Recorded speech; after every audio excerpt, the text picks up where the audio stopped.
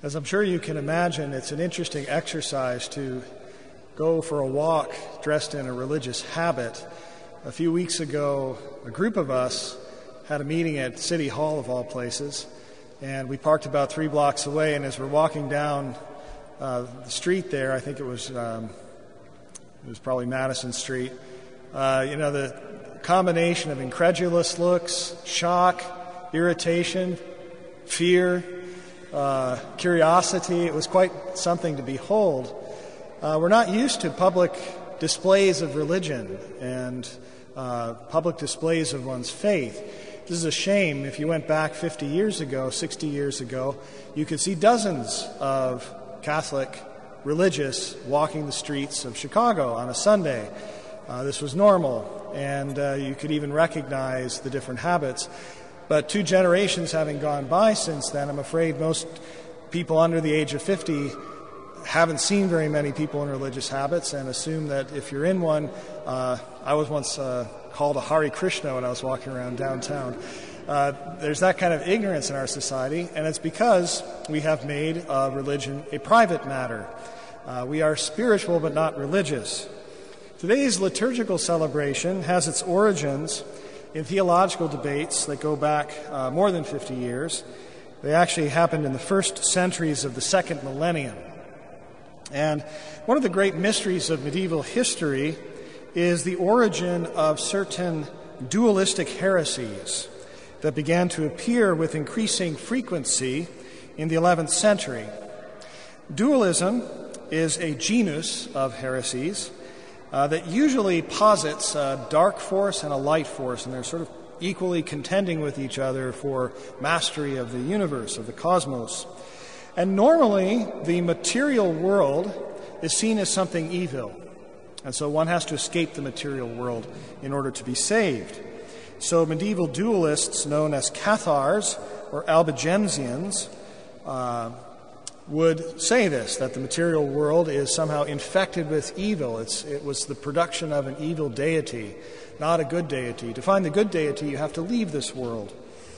Postmodernists among us are likely to be sympathetic to such groups, to each his own.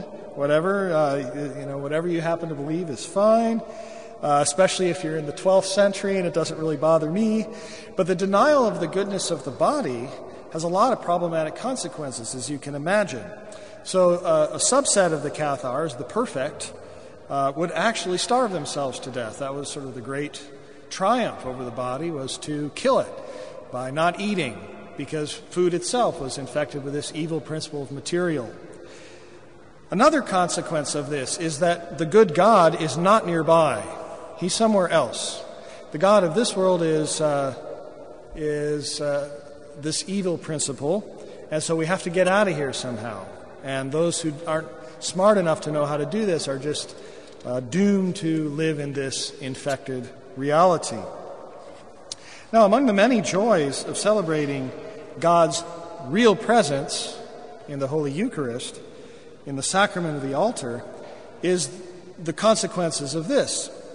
That God is actually present, the good God, and not only that, He made everything. The material world is actually good, as we read in Genesis 1.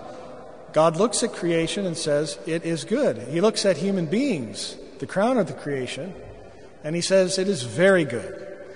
And human beings are body and soul. We're not separated out. The body isn't some mistake. It isn't an oversight on God's part. It's actually part of what makes us destined to be greater than the angels. Angels don't have bodies. Christ's ascension and Our Lady's Assumption raised them to a place in heaven above the angels. Our Lady is called Queen of the Angels, precisely because the body that we've been given is a particular gift from God, and we live out our relationship with God by being bodies and souls. So it is true that we are locked in a deadly struggle. The Cathars had that right. But the dividing line is not between the physical and the spiritual. And again, as I sort of alluded to at the beginning, they might be the first spiritual but not religious believers, So spiritual stuff is fine, but religious stuff where I've got to actually do things in this world in front of other people, right? But the dividing line isn't there. Good and evil cuts right across the whole of our experience, and it infects us both in the physical and in the spiritual realm. Our bodies get sick and fall apart and die, and that's not good for the body. But our spirits get sick and they can die too, and that's even worse. But we don't separate the two out from each other. The human person is flesh and blood, spirit and soul. And it is fitting that the medicine, the remedy for the evils in the world, is the Holy Eucharist, body, blood, soul, and divinity of Jesus Christ. And not only are we healed from what infects us, but we are made whole in the entirety of our human nature.